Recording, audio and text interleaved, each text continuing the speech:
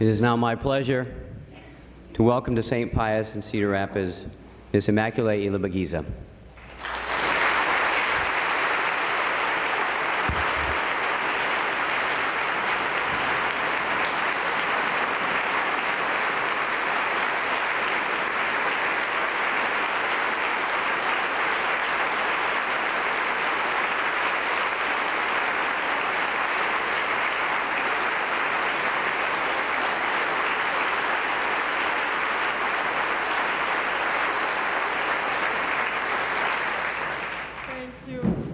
Much. Can you hear me? No? No? Somebody, technician, can help? Hello, hello? Can you hear me better? No? No? It's on. Hello, hello? Much better? Oh, good. Thank God for technology. Thank you so much. Wow, it's so beautiful to see so many of you. It's really a great joy. When I see you as my friends. So I have many friends here, and I'm so happy to be among you. Thank you for inviting me, for wanting to share a story that comes from so far away in Rwanda, far away in Africa, and this little area in the country.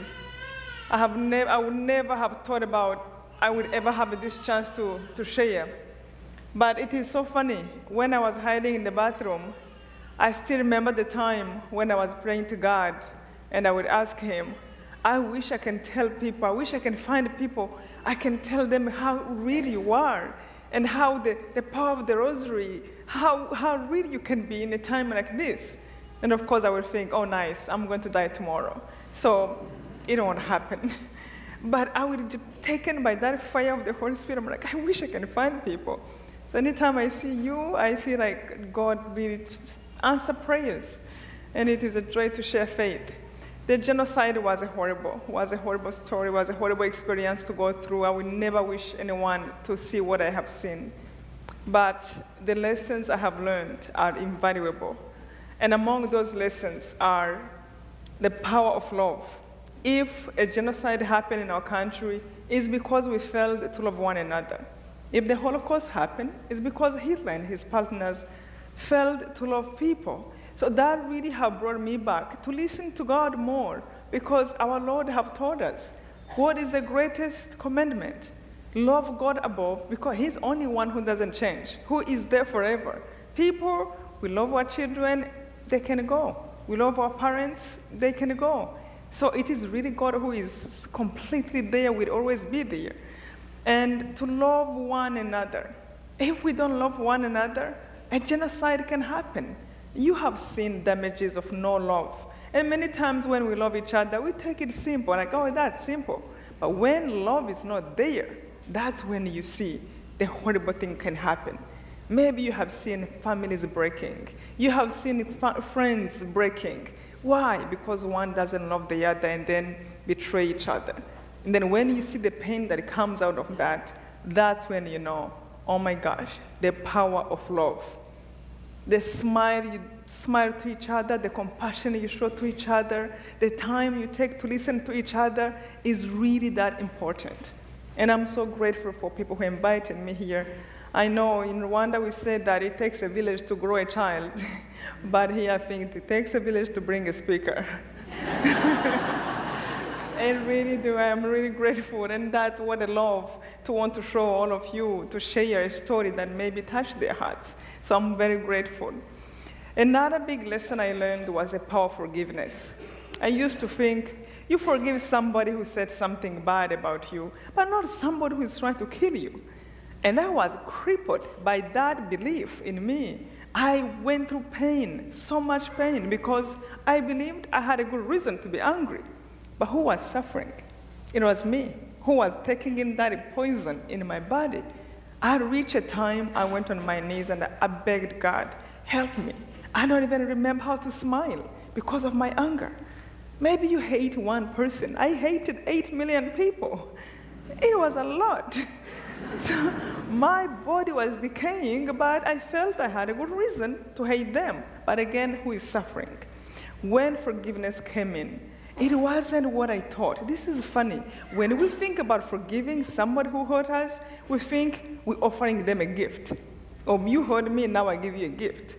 Or you hurt me, now I make you right, and then I'm wrong. And there is always like this confusion in our mind that if we forgive, then we do something good for the person who hurt us. But it is really for you. When forgiveness came in, it felt like peace. It felt like love. It felt like freedom. And it didn't change nothing about the facts. And it didn't make me have to go out and let myself be killed by people who want to kill me.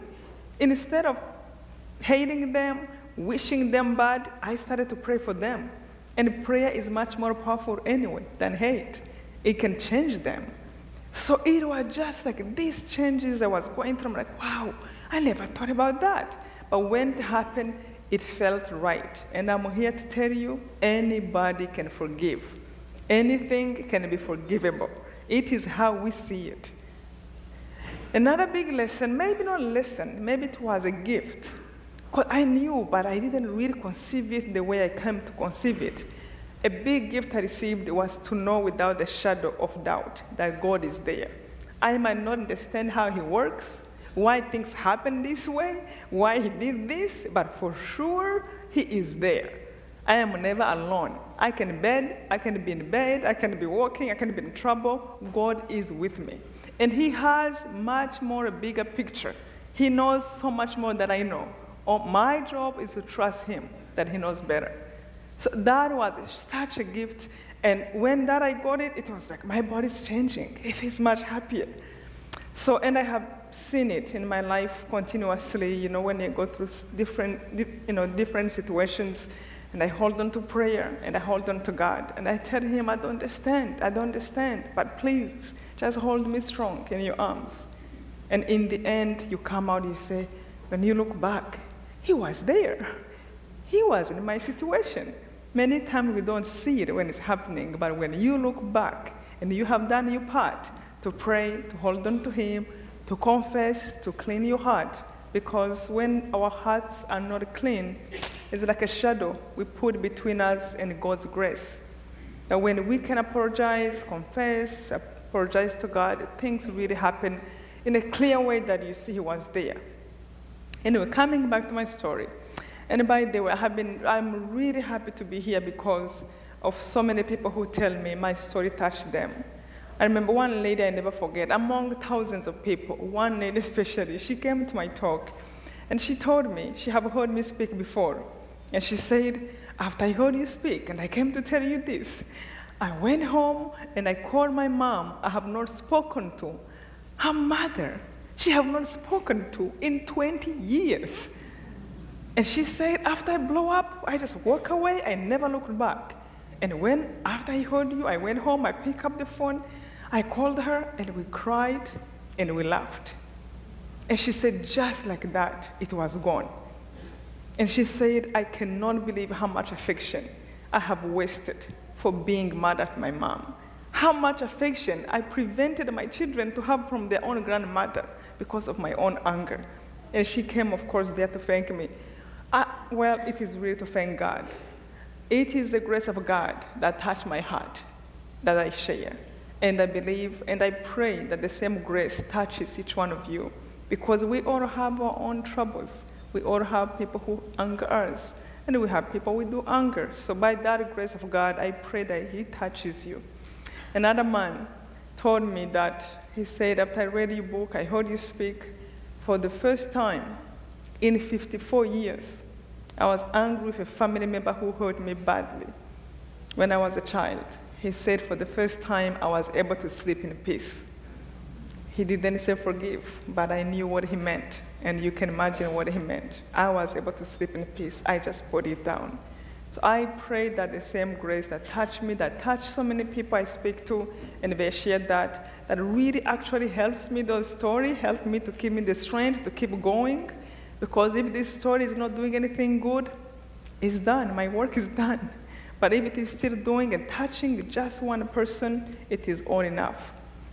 So during the genocide, I was a student in college, and I was home for Easter holiday when it all started. I never forgot, it was on the 7th of April. My brother, who had just finished his master's degree, he came to my room and pushed the door around 6 in the morning. And he was also home for the holiday. All of us were all in a boarding school. We were home for the holiday. My dad was a director of Catholic schools. My mom was a teacher. So he came, we were all home for the holiday, the Easter holiday, 1 week we had. So he pushed the door, and I saw him. I remember he had a jacket and a belt and a stick in his hand. And then he said, "You are still sleeping. You don't know what happened." I said, "What happened?" He said, "The president of the country died last night." I remember jumping out of the bed and screamed to him, "Oh my God, they're going to kill us." And he said, "Why?" I'm like, "Don't you see?" It was like a movie went through my mind, like right in my face, how everybody will die. And the funny part was, something inside of me was saying, what am I going to do without everybody? And then I would beat myself, no, I'm going to die with everybody because I am in the tribe too. But after that, it will go away. The same mind will come, and something will tell me, what am I going to do when everyone is dead? I won't have anyone. I'm like, what am I thinking? That I can survive when everyone is dead? But it was just like almost like uncontrollable in my mind. So I dressed in front of him, and we went outside. And why I really thought it was just like going to be so bad, in Rwanda we were prepared. We had warnings. You know, when we go through something horrible, I think God prepares us. Many times we don't like to hear, to pay attention to his warnings, but he does. One warning we had, there was a radio that was created for 2 years. And the journalists on this radio was founded by the leaders of the country who were preparing a genocide. So on radio, the journalists, they would act like they were drunk so they can give horrible messages, so they can inspire people to kill and hate each other. So they would say things like, those people, they are not human beings. Do you see them? They have horns, they have tails, and they will laugh. They will say nasty jokes in that radio, which was never said on radio. And they will act like they are drunk, like, give me whiskey, give me scotch. And they will drink right on radio. So people didn't hold them accountable to what they were saying, but they knew what they were doing. To a point where our friends were like laughing at us because they're making fun of us all the time. It was never between people. It was the leaders who wanted to push people to hate each other so they can get what they want, to eliminate this group of people who might challenge them in their power. Another beautiful thing that really, really, I love it, that prepared us was the apparitions of Our Lady, the Blessed Mother. Maybe some of you know about Lourdes, Fatima, Mexico, Our Lady of Guadalupe. The Blessed Mother appeared in Rwanda 12 years before the genocide in a place called Kibeho. And this apparition, by the way, had been approved by the Vatican in 2001, which made it the first apparition to be approved on the continent of Africa by the Catholic Church. So we are very blessed to have that. I was a child. I grew up with that apparition. And one of the main messages Our Lady gave us, she said, a horrible thing is going to happen to us, to our country, if we did not come back to change our hearts, to love one another, to forgive one another, as everybody, as human beings that God created us, in each one of us in his image. See everyone as image of God. If you don't, this is what is coming. She showed the children in high school she appeared to, people killing each other with machetes, holes with dead bodies, river of blood, and she cried as a mother. And the kids were saying, no, mother, this can never happen here. This can never happen here. Our Lady said, it doesn't have to happen if you listen to me. Pick up your rosaries. Pray from the heart. Those who pray different ways, go and pray from your heart so that you can pray for this country. And one big lesson for me with that is that if we pray, we can change our future for the best. Our prayers really mitigate a lot of troubles that can come to us in our lives. But obviously, in Rwanda, we didn't listen.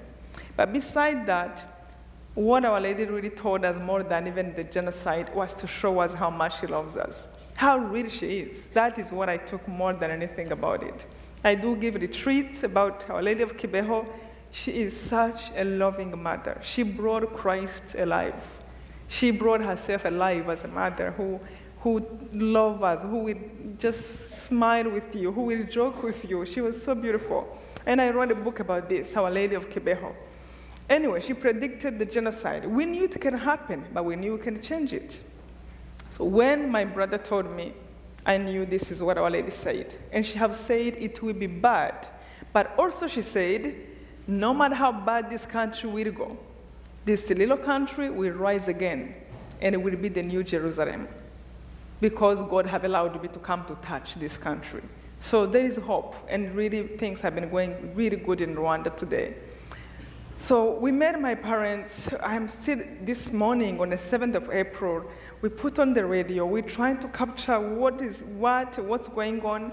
I remember 2 hours later, the government, BBC Radio reported 18 families that were killed. 10 children, mom and dad. 8 children and mom and dad have been killed by the government, soldiers, police. And I remember my father saying, this never happened before, where they killed the whole family.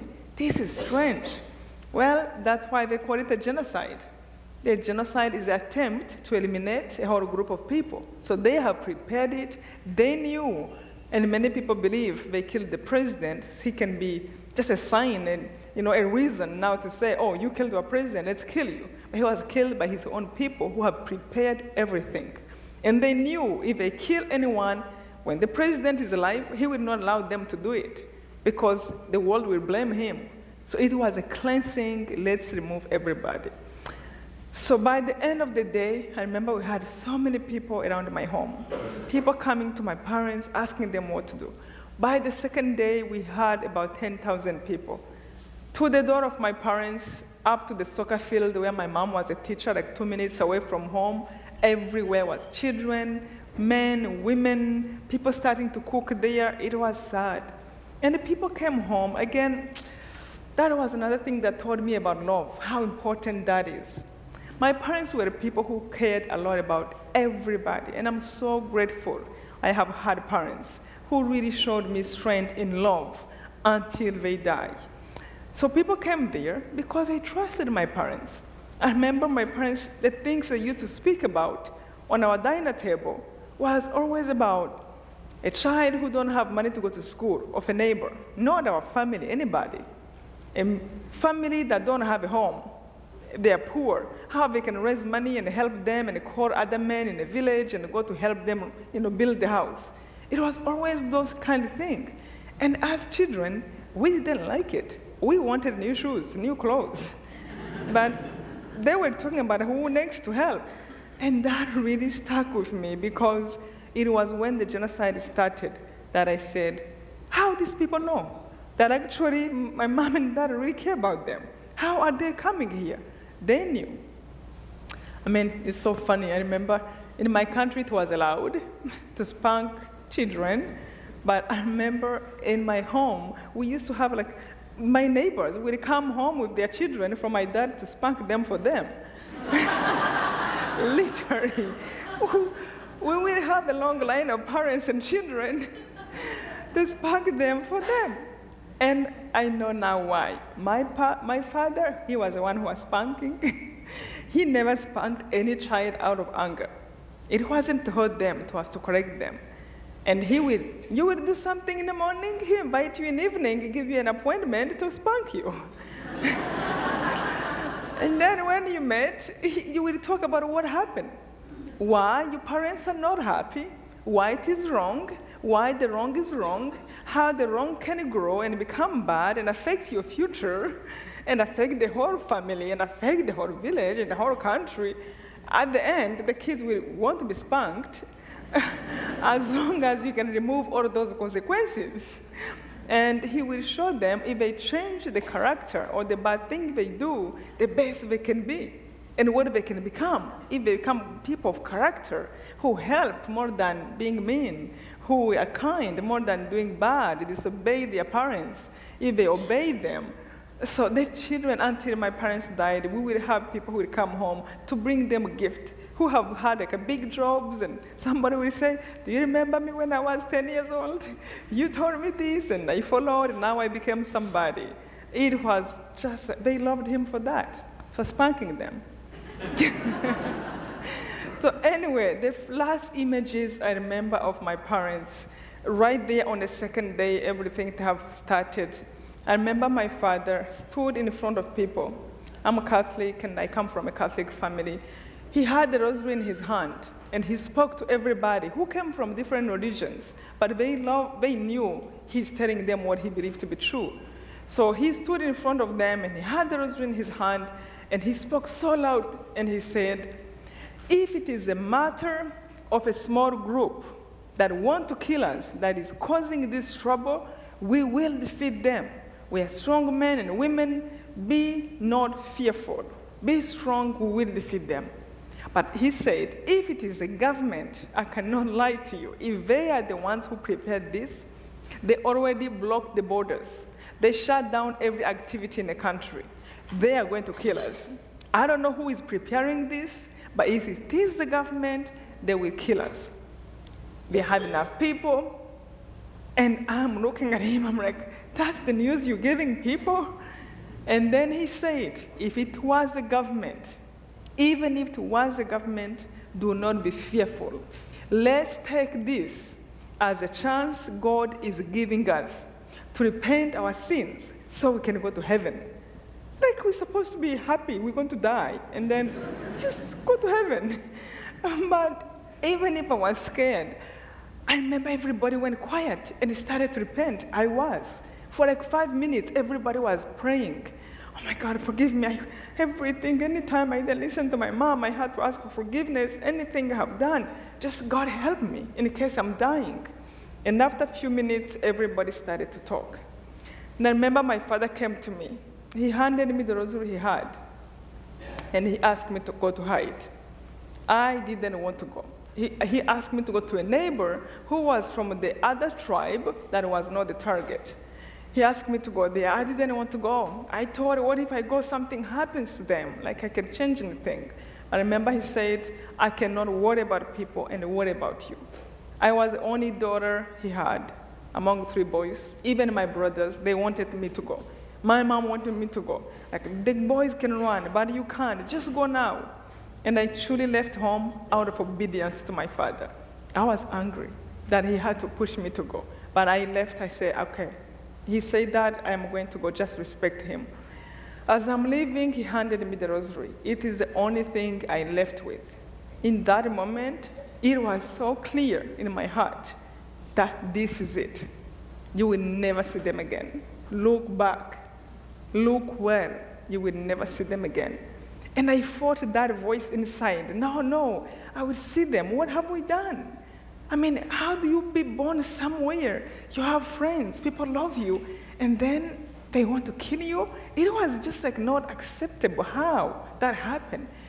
So I will fight that, and I will make a few steps, and something will say, look back. You will never see them again. And the rosary, it was almost like a clear sign, like my dad is saying, when I'm not here anymore, you know where to go if you need anything. And that was so sad, and I was fighting it, but it was so clear in my heart. So anyway, I went. My mom couldn't even come close to me. It was so hard to say bye. And you live there all your life. She couldn't come close. She's just watching from a little bit far. Whew. And I went to this man, and this man put me in a bathroom, small bathroom, 3 by 4 feet. I remember looking at that place and thinking, this is too small for me. I can't even lay down here. I can't stretch my legs. 1 meter by 1.5 meters. Well, as I was complaining, he went back and brought 5 more women. Later, he brought 2 more women. That taught me another big lesson. When you think things are bad, they can get worse. So whatever you're going through, just take it easy, calm, and look for solutions. But blaming, complaining, it does not help one bit. So I am there, and now we are literally sitting on the top of each other. The youngest was 7 years old. The elder was 55 years old. We have to sit on top of each other. The man told us not to speak to one another, not to make any noise, not even to flush the water of the bathroom until somebody else is flushing the water in the next bathroom. So we sat there. The first 3 days went by. He was able to bring us food, not the good food, but not, he didn't want to give us that, but that's what he could afford to give us. He brought us the food from the garbage, where his children put it, and not too much. Food they mashed in the mouth and through there. It was horrible to see, but you have to survive. And I was so picky in my family. So we sat there, and remember at the end of the week, he came to give us the food. I have had so many emotions, I couldn't take it. I grabbed his foot and I spoke. And we have not spoken all the time. In that bathroom, we never spoke. It was only reading emotions from the face. That's how we spoke. So I grabbed him and I spoke to him. I said, can you put a radio outside so at least we know what's going on? He was kind. He's like, shh. He went out. He put different radios, different channels, different corners so we can hear from all perspectives what was going on. I couldn't believe what was going on in the country. The leaders of the country who used to tell us to be good to one another, they were out there to call people to kill everybody of my tribe. Not anymore hiding behind the private radio. The government ministers were on radio saying, I remember one of them especially, he went on radio and he said, do not forget the children. A child of a snake is a snake. And I'm like, who said that? This is a man who had a PhD. This is a man who was smart. How can he do that? That's really when I realized also, somebody said the heart is smarter than the head. I am so grateful for the Catholic schools, for schools that are based on religion, because if you grow your brains without having values that lead that brain what to do, this can only damage, can destroy. But if you have the heart, then you can really use what you have learned for the good. So they gave order to go out. They went, they reported people they killed in stadiums where they pushed people to go, and they would throw grenades and blow up everybody, shoot them. One of them, my brother, died in one of the stadiums. And they will go to churches where people run to, hoping nobody can touch anyone running to the church, like before the previous wars. They will go and make holes, put fire, and burn everybody in the church. It was bad. And they were giving prizes to people who killed more people. I'm like, what happened to people? So the wars for us, they gave order to start killing, searching in every home to see if anyone was hiding. You think it was bad to be in one room for a week, but to know that somebody is going to come to hunt for you, it was the worst pain I have known. I remember the first time they came, I was stretching, and I saw this through this tiny window, something I thought was thousands of people. They were dressed in banana leaves. They had all kinds of arms. They have machetes, long spears, just banana leaves all over to try to scare people. They came inside and started to search everywhere. In that moment, and this is what they did in every village, they hired like 300 to 400 people to go home by home every day and come back to see if anyone is hiding. I remember what went through my mind when they came to search. It was like, it was like dying and you are not dying fully. Like you are laying down in fire and you are not burning fully, and yet you are burning. Like 1,000 needles are going through your body and they're not finishing you. Why am I not dying fully? And yet I'm dying. Then I remember feeling like I had two voices over my shoulders. And one voice is telling me, open the door, end the torture. It's too much. You can't take it. That is not like a strange voice. That is like you being reasonable, but always telling you to discourage you, end it, push you. Then on the other hand, I felt like something inside of me, something was telling me, do not open the door. Ask God to help you. Remember who God is. God is Almighty. You know what Almighty means? It means He can do anything. Even if they see you, they might not be able to touch you. Even if I touch you, we might not be able to see you. So you have every reason to ask God to help you.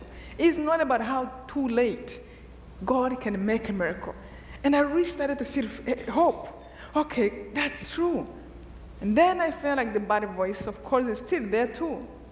Stop about that. You think God is here? All these things are happening. Innocent people are dying. And you think there is God really? He doesn't exist. You think all this would happen if God was there? And you think even if he was there, he would care about you? Who are you? There are many people who are dying. And I really accepted it. Again, because I thought, this is like me being reasonable. And I said, oh my gosh, I wish God was there. But how did I do it before to believe him? Because I believed him. But where is he? Can you talk to him now? Is he here? Do you have to go to church? Do you have to be here? It was just a completely confusion. And I remember the nicer voice, something told me, if you are not now doubting your faith, at least ask God to help you. Ask him to give you a sign that he can hear you. You might not understand his ways or what's going on about the world. You're only human. What do we know? But at least ask him for a sign that he's here so that you can ask him to keep helping you if you know. I didn't have much time to think about it. I remember turning to the nicer voice and wanting now to follow that voice. And I remember asking God in my heart, not as a Christian, not as a Catholic, from a creator to a creator. And I remember asking him with all my heart, if there is somebody who made this ground I am standing on, if there is somebody who created me, if there is somebody who made this skin, if there is somebody who controls my breath, I am begging you, do not let the killers find the door of the bathroom. If they don't find it today, I promise you, I will never doubt you again. I might not know how you do things. I will ask you to explain, but I will never doubt your existence. Just one sign. I know innocent people are dying, but all I know is just a sign that even if I die, at least there is hope. After I said that, I fainted. I didn't hear nothing until about 5 hours later. The man who was hiding us, he came to the door, opened, and told us what happened. He said they have left. As we jumped, we thought it was the killers. So they came inside the house. They made a circle around the house to make sure no one jumps out of the window. Another number went in every room of the house. This is only 4 bedrooms. It wasn't like it's too big. They went in every room, under the beds, in the closets. They went in the ceiling with flashlights to make sure there's nobody hiding there. They went on the roof of the house to make sure there's no one laying there. They opened suitcases to make sure there's no babies hiding in that. At last, after going everywhere, closet, under the beds, they came right to the door of the bathroom. One of the killers touched the handle. And before he opened it, he turned around and told the man, he said, you know what? We trust you. You are a good man. You are one of us. You cannot hide these bad people. There is no one here. And they turned around and left. When the man told us, I remember he said, I don't know how you are praying, what you are praying about, whatever you are doing, keep doing it. The shocking part of that moment, it wasn't that, oh nice, we are saved. The shocking part was, oh my God, God is real.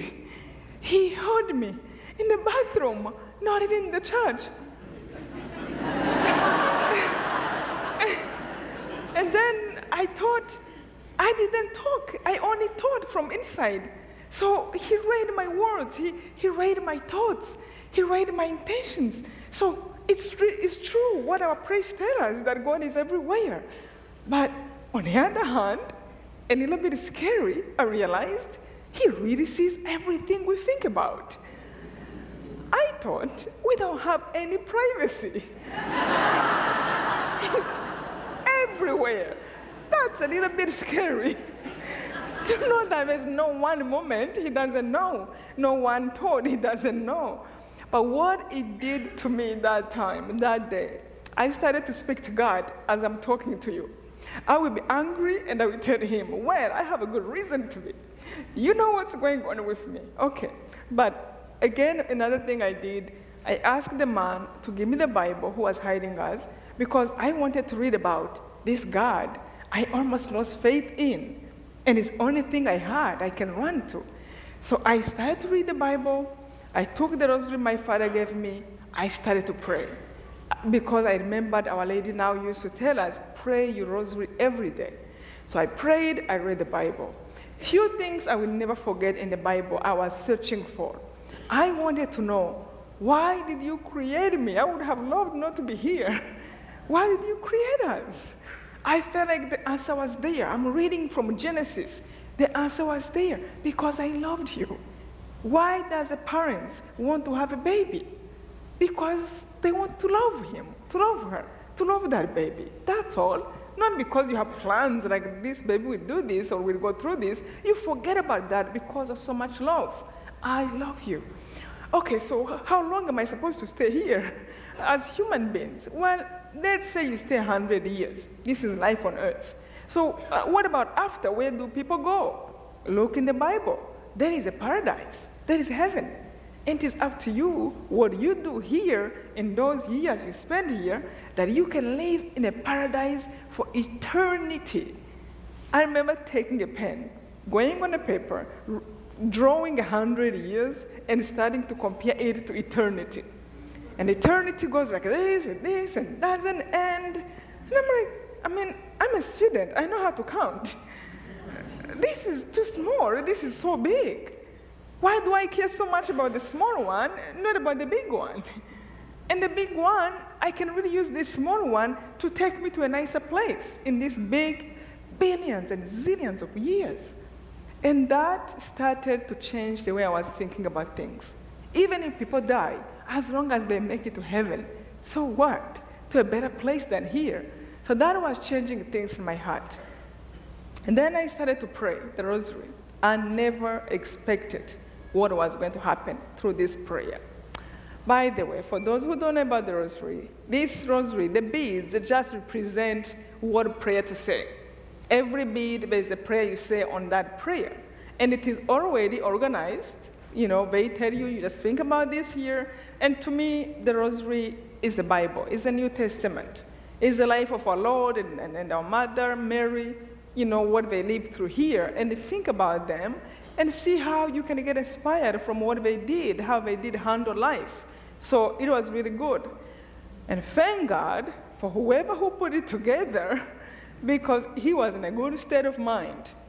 My prayers were, kill them before they kill me. Send them to hell before they kill me, they find me. I thought I was praying. But when I started to say the rosary, it pushed me to say, Our Father, who art in heaven. And then say, Hail Mary, full of grace. You know, and then think about Jesus was born because it's a part of the rosary. So you had just to put your heart there and make them ring to your heart. Make them read the words you're saying. I never expected what was going to happen. One part especially I want to share with you was a part of our Lord's Prayer. I prayed the rosary every single day. The first time I prayed it, it was like I moved from hell to a place of air where I can breathe. I just spent 20 minutes praying without thinking about how I'm going to kill people and how they will kill me and how I'm going to revenge to them without being scared. What next time when they come, I can think about good things. By the way, I was angry. The anger I cannot put in words. I will be angry and I will be sweating out of anger. I was angry and my heart will be racing out of anger. Just the thoughts of what I can do when I come out. I will build my body and then I will throw bombs all over the country and I will kill everybody. Because what are they doing to us? And the worst thing with anger, you go through this cycle and you start again. And then I will get this and then I will do this. And I was so angry. And when you are angry, you can be very creative about things you can do. So the anger and the fear was just killing me. So when I said the rosary, I was like, I can breathe. And then when I stopped, the pangs of hell was back. They will kill you. They will rape you. It was like you didn't die. I'm like, no, no, no, no. I believe in God now, fully. Let me pray. I don't want to hear the bad voice. I kept praying until night. I remember one time I counted how many rosaries I said every single day. From the moment I wake up, I would pick up my rosary, and until I go to sleep. I said 27 rosaries every single day, and 40 Divine Mercy Chaplet every single day. And I used to complain about saying one rosary a day.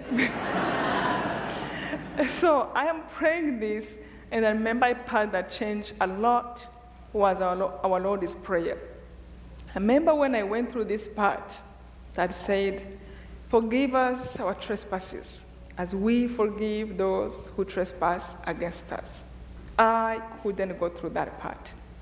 It was too much. Anytime I said that, it was like a red flag.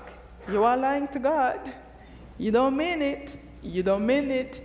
I'm like, what am I going to do? It was disturbing me.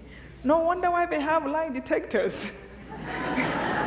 Lies don't really fit in the body. It doesn't give you peace. I'm like, again, I know I'm lying. I'm not saying the truth. And now I know I'm lying to the one who read it in my heart. So it's not easy. So I kept praying that way until one day I felt like something was reminding me and telling me, hey, you can skip that part. So then you don't have to lie to God. I started to skip the part, and I felt much better. Forgive us, but not them, and go to the next part. I felt really much better. So I'm praying like that. Now I'm in good terms with God. I feel good. Until one day I was about to skip that part again. I felt like something was nodding my shoulders, and something is reminding me, hey, I hope you know our Lord's Prayer is not man-made. It's Jesus himself who gave those words. Look in the Bible. If I were you, I wouldn't try to edit his prayer. I was so mad. It's funny. We like to be right even when we are wrong. I was disappointed to know the truth. No, I can't. Oh, so what do you tell God? He didn't know what he was saying? It doesn't fit in the God we know. If he said that and he's God Almighty, he must have known it's possible. He didn't say some people pray this way, other people don't because you went through the worst thing. Pray this way. I can say this laughing today, but that time, my whole world was crumbling. I went on my knees and completely surrendered everything to God. I put my hands up and I begged God, if you know how to forgive, help me out. I don't know how to do it. I am angry and I think I have a good reason. But if you say that you are God, I'm a human being. I can be wrong, you can never go wrong. So you must be right. But how do I forgive? I don't know. If I tell you I forgive, I will be lying to you. But I know maybe it's possible. If you say that, we should pray that way. Anytime I'm praying that part, I will remind God, I have not forgiven, but I will put it back out of obedience to you and pray as you said. But please help me because I don't mean it and I don't know what to do about it. That was maybe the best prayer I ever said. To ask God, to be humble in that moment, to ask, help me, help me. And I wish I can do that all the time, but there are moments you come to that and it was so good. So I prayed, I felt much more peace and very humbled, weak, defeated with your own pride. I kept praying that way between us. I never thought God would ever find a way to make me forgive somebody who is killing my mother, somebody who is trying to kill my father. How? And I knew God makes sense. It's not, fate makes sense. It's not just like, oh, you just have to do it because I said so. There is a reason. That is how your heart can feel it. So I remember I was praying one time, the fifth sorrowful mystery. I'm watching Jesus on the cross. His mother is there. He's dying. And I remember just like taking it from the Bible to the reality, not how I see it in the pictures and the movies. And he must have been so hungry.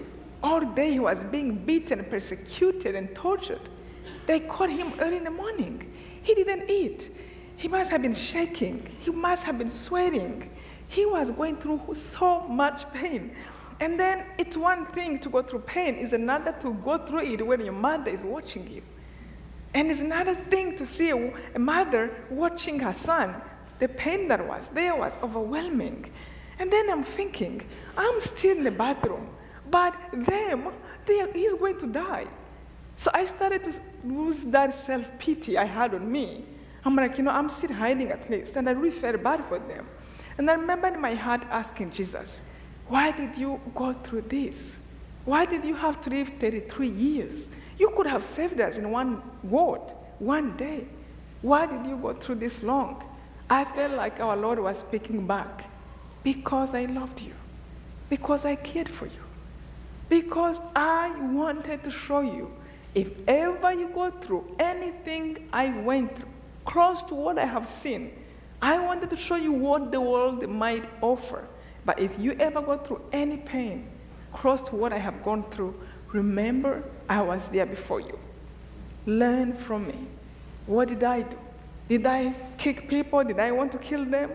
Did I curse them? Learn from me. I am with you. You know now there is heaven. Even if this ends, there is heaven much better than the world. Learn from me. And I really felt good just by that. And then I remember I keep reading his words and thinking about them. It was like I was right there on the cross, wrapped around him, and his blood is falling. I'm asking him, please hide me under your blood. I'm wrapping in my meditation, and I'm right there. And I remember when he said his last words when he was about to die. Forgive them, Father. They don't know what they do. I knew those words before. I have thought about them before, but this one moment, it was like a thunder in my heart. They don't get it. It wasn't the first part that touched me, it was the second. People are trying to kill you, they don't get it. They can't even measure the consequences that will come to their lives, will come to the life of their children because of what they're doing. What will happen to the country? They don't think about the pain you're going to go through, and you competing with them, trying to be worse killer than them, it does not help. Pray for them to change.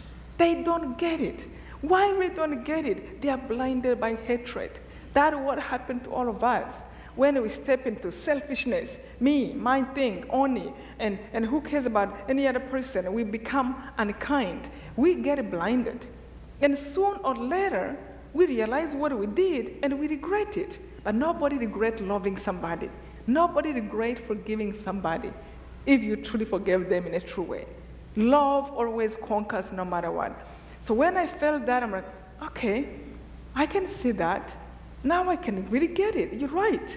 Why would anyone want to kill a baby and think he's doing something right, like he's killing an enemy? So something went wrong. And that is what anger and hatred does to the hearts of people and to their brain, really. And then I remember I still had something. I can forgive them, but I think they will go to hell anyway. And they deserve to be there, but I forgive them. It's okay, I forgive you, but you will go to hell.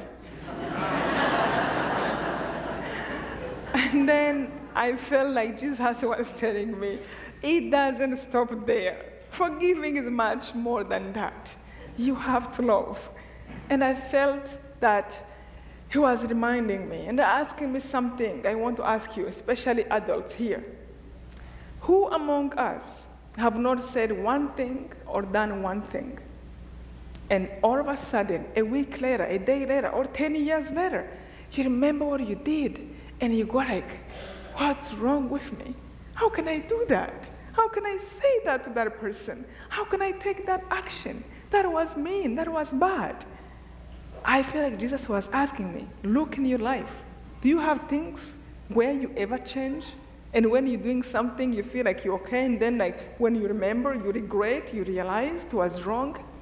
And I look in my life, yeah, I go to confession really often. No matter how much I try to do good, I still have things I should have done. Or I didn't have, I should not have done. And when I remembered I have things I changed, that's when I realized anybody has a chance to change. Who am I to say somebody who killed is evil? He can never change. And I felt like Jesus was saying, as a parent, I am crying. For my children, I am losing. As a parent, every single person is mine. Just like a parent would have one child who will become bad. As a loving parent, what do? Do you forget your child? You cry over them. You feel bad about what they do. And I felt like Jesus was asking me, if you are a good sibling, what will you do if your brother had become bad to please your father? Will you want to kill your brother so then he can disappear forever? Or as a good sibling, you will go to the brother and say, hey, change. Stop hurting dad. Stop hurting mom. Be better. You will make them happy. That's what a good sibling will do. When I saw that, I realized even the killer has a chance to please God. And I have to do something about it. I have to pray for them. If I love my Father God, if I confess to do that, then I have to do what he asked for. Because he is real. He's not just an idea, he's real. If he loves everybody, he hurts for those who behave bad.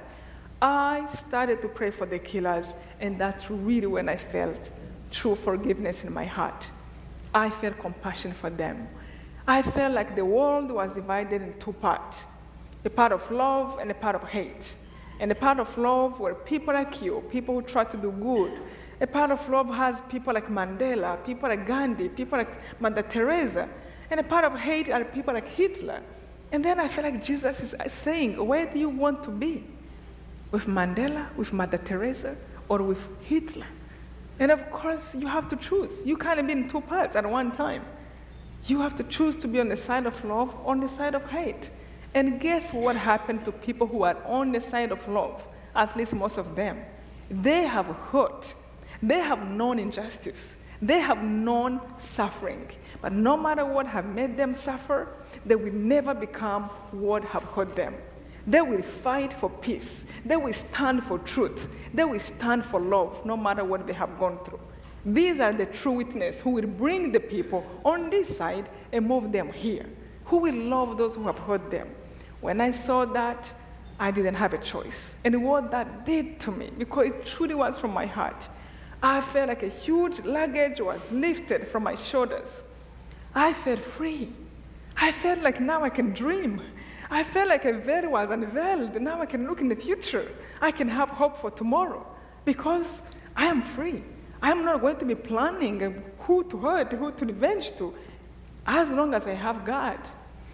I remember in that bathroom, I had a dream about our Lord, Jesus. And I remember I said the rosary all day. I would feel like I'm laying down on the lap of Our Lady all day, holding her tight like a mother. I felt her hands over me, like she's just like crying with me and comforting me. So I will be always holding on to her. But when I fell asleep, I dreamt about Jesus, not about Our Lady. And yet during the time, I would be holding to Our Lady. So when I had this dream, among many dreams I had, and I wrote this in many of my books, our Lord came to me in a dream. And I remember he was on the cross. He was dressed like he was on the cross. He was skinny and he was sad. And he said, my child, when you come out of this bathroom, you will find out that everyone in your family will be killed. But if you continue to trust me and to love me, I will be with you, and I will do for you more than what your parents could have been able to do for you. And I remember in the dream I said, well, if you can take care of me, who else do I need? Because it was so happy and so nice. When I woke up, I said, what? I said yes to that? I could have asked him to save them. And I started to think, oh, no, it is just a dream. Who said I dream things that happen? Well, we ended up staying in that bathroom for 3 months, from April until July. From April until July. When we came out the very first day, I found out everybody in my family I left behind was killed. Everybody. I found out my mom was killed, my dad, my 2 brothers, my grandma, my grandpa, my uncles, my aunts, my neighbors, my schoolmates, my best friends, everybody was killed. It was like end of the world. 1 million people was killed in a period of 3 months. And everywhere was dead bodies. Rwanda is a small country. Many times I wanted to die and crash just and go. But I felt like many times there was a giant hand of God, and something was holding me strong and reminding me, do not crash. I am with you. Don't die. Talk to me. Ask me for whatever you want. I felt like God was reminding me, our life ends. It ends in a genocide, or it will end any other time. And you don't know how long you have on this earth. No one of us here have a guarantee of one more day. But we take it for granted, of course. Sometimes we pretend that we won't die. And I felt like God was saying, whatever time you have here, it might be a week, a year, maybe 60, 80 years, but it is up to you how you choose to use it. To love or to hate, to do good or to do bad, to be kind or to be mean. But if you choose to love, I am with you. Whatever you ask me, I will give it to you. And I wish I can have time to tell you how many things that happen after. You know, when God gives you, when you have nothing, it is the best thing ever, because you realize it was truly Him. It wasn't your connection. It wasn't your efforts. It was truly through prayer, Him who gave it to you. Soon after, I got a home to live in from the refugee camp, because there was nothing. Everything was destroyed. Soon after, I found a job with United Nations. 4 years later, I moved to United States, working with United Nations. And in 2006, I had to resign the work of the United Nations to start doing this, because I have wrote my first book.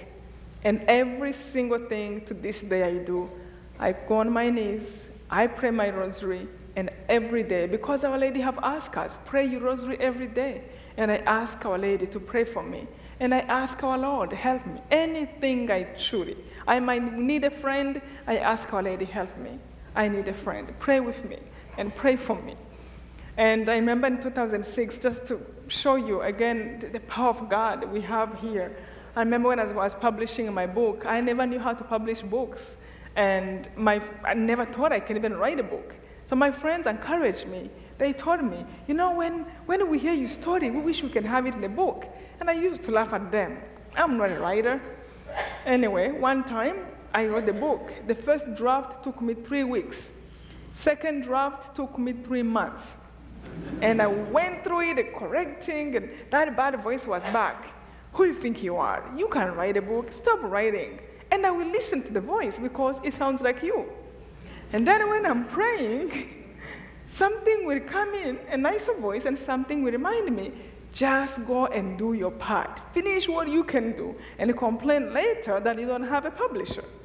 I'm like, yeah, that's much better.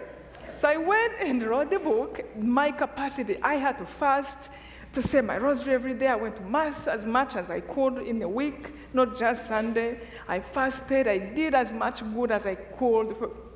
Gave everybody and asking God help me. Just show me the next step. What do I do? I had a fantasy. So funny. I had one fantasy. I wanted to see my book in Barnes & Noble. I don't know why. But how do you get from the computer to Barnes & Noble? I didn't know how. So 3 days later, I finished writing the book. I went to a workshop, a little bit like this.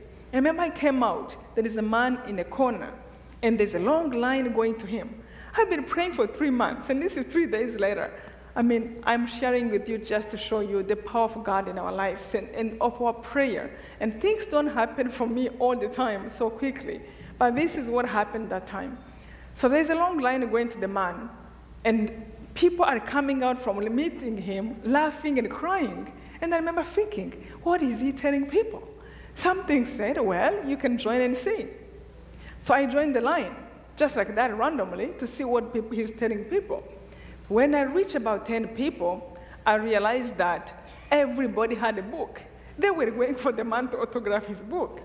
So I don't know what he writes about, who he is. What am I going to tell him? I wanted to run, and something was like, buy a book and pretend to know what you're doing. God is amazing. So I bought his book, never think I would even read it, just to be able to save my face. I went in front of him. He signed the book, and I want to go before he asked me why I bought that one. So before I left, he pulled me. He's like, "How are you?" I said, "I'm fine." And then he said, "Where did that accent come from?" "This is New York." I said, I didn't know I had an accent, but I told him I'm from Rwanda, and his face lit up. He's like, "Do you know what happened there?" I said, "I know, but everything is good now, and I want to go again." He pulled me. He's like, "Where is your parents? Are you Tutsi? Are you Hutu? Are you this?" He knew so much about the country. So I had to tell him, like in a minute. After I told him, he looks at me again, and he said, "What makes you smile after all you have seen?" I told him, "Well, life doesn't end here. I just hope I do my part, because I know all of us will die anyway." He looks at me again and he said, "Have you thought about writing a book?" Oh my God. Oh yeah, I couldn't tell him, "Yeah, I finished 3 days ago." Actually, I thought about that. I'm like, who is asking me 3 days after? I was praying and asking God, literally asking God. I did my part. This is the best I can do. Let me see you do yours. Not kidding. This is what I did 3 days before. Put my book in an envelope and put it there. So I couldn't talk. I tell him, I thought about that. I started, and he looks at me. He's like, "If you can find a way to tell people how you can be yourself, after what you went through, I am sure there is something that strengthens you. And I promise I will publish your book when you write it." I'm like, "Who are you? How do you know how I publish book?" I'm holding his book. Where we exchanged contacts with this man. If some of you maybe know him, his name is Wayne Dyer. Never knew who he was. So I went home, I have his number. I waited for a week because people told me who he was. He can really help. He's a very big author. So I waited for a week. For me, it was like a year. So I called him. I told him I finished the book. He's like, "In a week?" So anyway, I told you, lies don't work. You better say the truth from the beginning. So I told him what happened. Look, I came there, it was 3 days. It was too quick for anyone to ask me. I thought you would think I'm a magician, something. So anyway, he understood. I sent him the book. And long story short, this man helped me to publish the book 8 months later. He had introduced me to his publisher, to his editor, and the book came out. I remember it came out on Ash Wednesday, a randomly date they just picked. And for me, I was like, it's a sign of God. 2 weeks later, it was a New York Times bestseller. I didn't even know.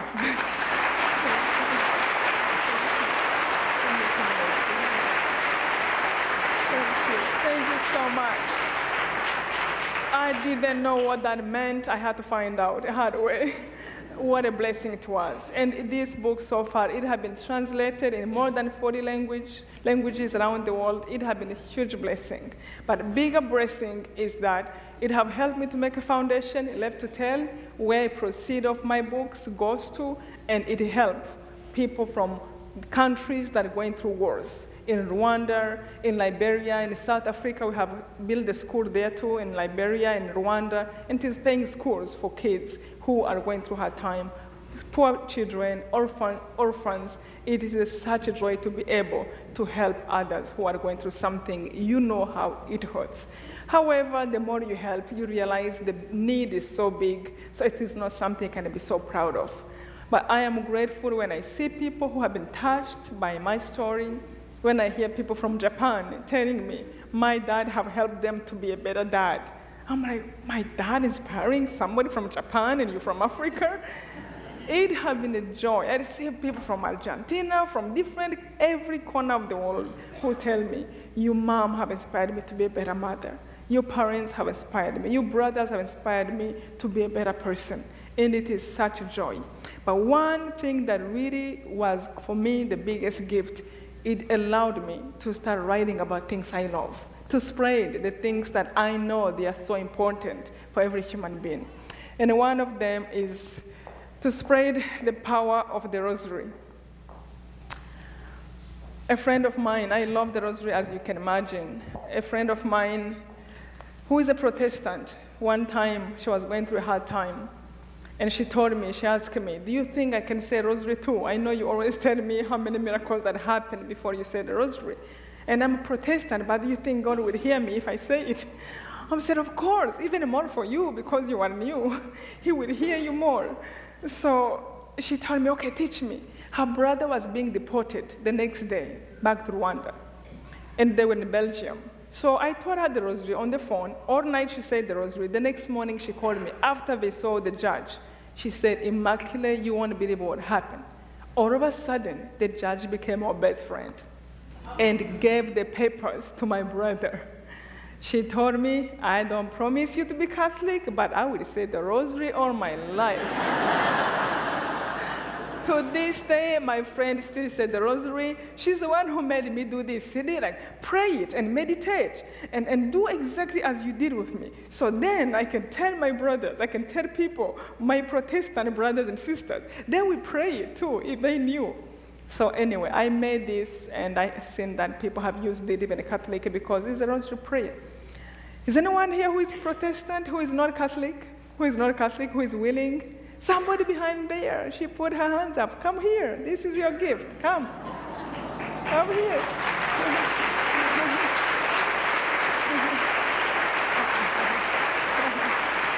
Oh, very nice, thank you. God bless you, thank you for willing. And pray for me, God will listen to you quicker. God bless you, you too. Another thing I continue to spread is called Seven Sorrows Rosary. As you see this rosary, this one, I get them from Rwanda, and they have 7 Hail Marys. It has 7 sorrows as a mysteries. Our Lady told us in Kibeho, she's the one who taught it to one visionary. But she said it existed, but people have forgotten about it, many people. And she said, I want the whole world to say it. She said, we need it more than ever today. And I have seen three kind of miracles happening through people who use this rosary. And she told us, say it every day, or at least Tuesdays and Fridays, if you can say it every day. I put it on a CD also with the meditation Our Lady gave us and the visionary who was receiving it and approved by our church. So 3 miracles I have seen happening. People who have been trying to conceive, to have babies, who have been trying so hard for many years, never been able, and all of a sudden, it happened after they devote themselves to this prayer. I have like 15 cases of people. One couple told me they conceived the day we met, and they started to say this rosary. So 7 months later, the doctor is checking when through their what was going on, when they must have conceived. The day we met, it was the day they conceived. Later, I found out they called their child Immaculate, my name. I'm like, no, call it Mary, not me. This is the grace of God, not mine. Please, don't do that. If you call her Immaculate, make sure it is about Immaculate Conception, not about me. So another big miracle I have seen, again, as you know, prayer is not magic, it's your faith. But Our Lady did give us these promises, so I can really stand here and tell you with conviction that this is true because Our Lady told us these promises. So another big miracle that have been happening are people who have healed from addictions. And many people, I never knew there are so many addictions. And from people who have been saying this, people have been healed from addictions. Like I said, it is your faith, but you continue to pray. Ask Our Lady, pray with me, pray for me, please. And you really go there, you think about her pain, what she went through with her son. Put yourself in their place. Have compassion on them. Pray with them. You will see. God will answer you. Another big miracle I have heard is people who heal from different sicknesses. I remember one lady told me, she said she healed from stage 4 pancreatic cancer. Stage 4. I told her, I said, can I share with people? She said, oh yeah, you can. And then I told her, well, don't worry, I will not tell them your name. So people will not bother you, they will know who you are. And she said, oh no, give them my number. I want everybody to ask me, and I want to send them to my doctor. I promise God I'm going to be a witness. Completely healed. So I believe that, again, by the grace of God, people can heal. Is anyone who is trying to have a baby? You are? God bless you. This is yours, both of them. God bless you. Thank you, honey. I'll pray for you.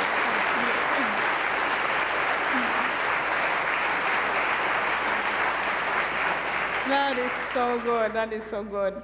One time I shared that rosary, my goodness. There was a man in the group here like this, and then he came after I spoke.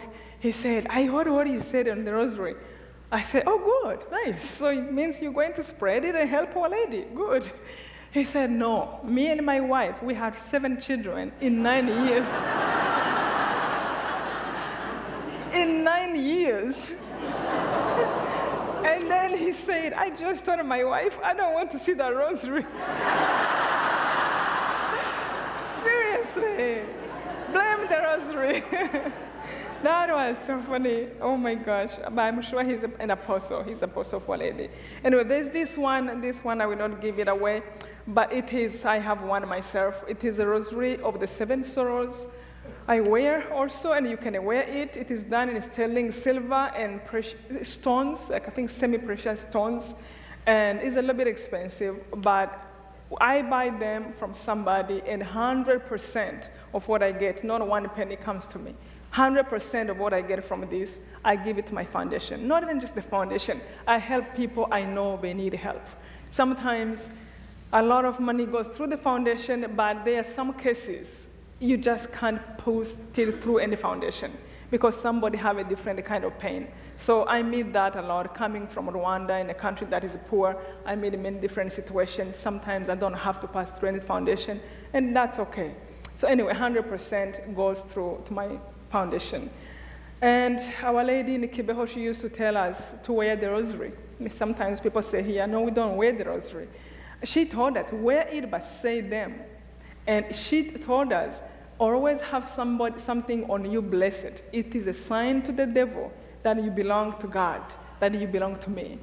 So she encourages to say the rosary and to have it on, but to say it. The more you say it, and it is blessed on you, the more power it gets over you. So for us, she definitely encouraged us.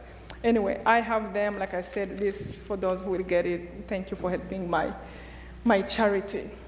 It is such a great joy to be here. And one thing I want to mention, Our Lady showed us so much love in Kibeho, so much love.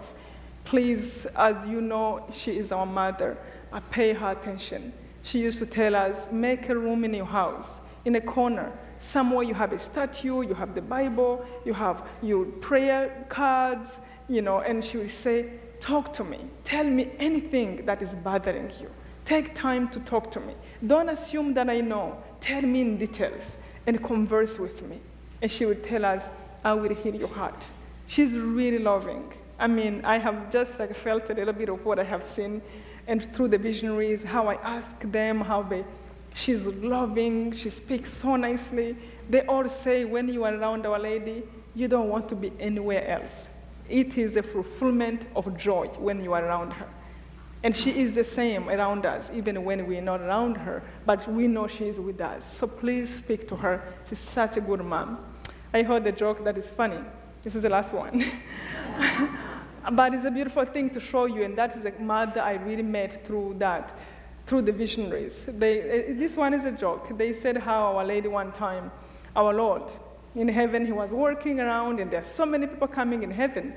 And then he went to Peter, and he said, Peter, he's the one who have the key of heaven. Are you checking these people well? Why there is such a big number in heaven today? So Peter said, my Lord, I am screening them well, but your mother opened the back door.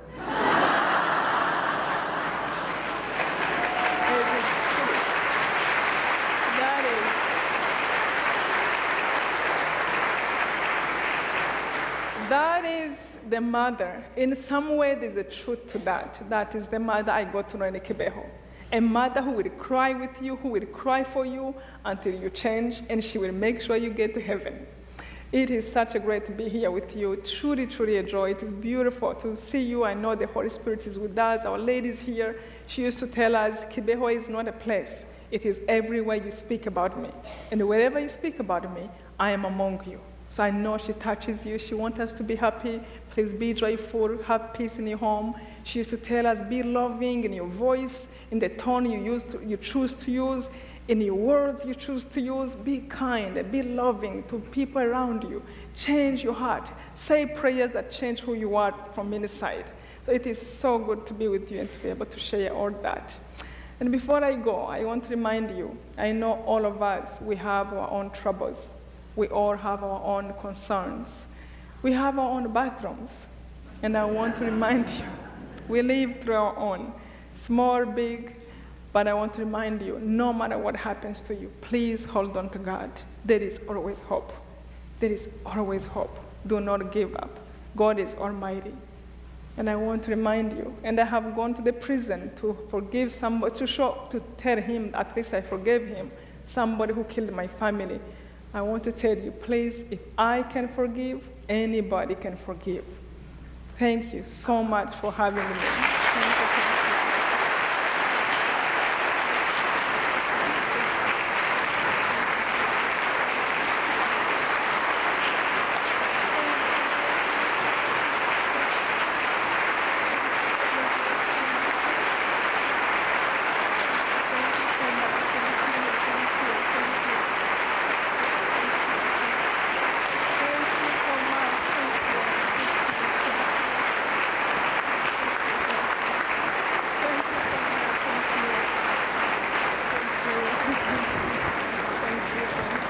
Okay, just a couple closing remarks. What a wonderful witness from Immaculée this evening. Thank you all for coming.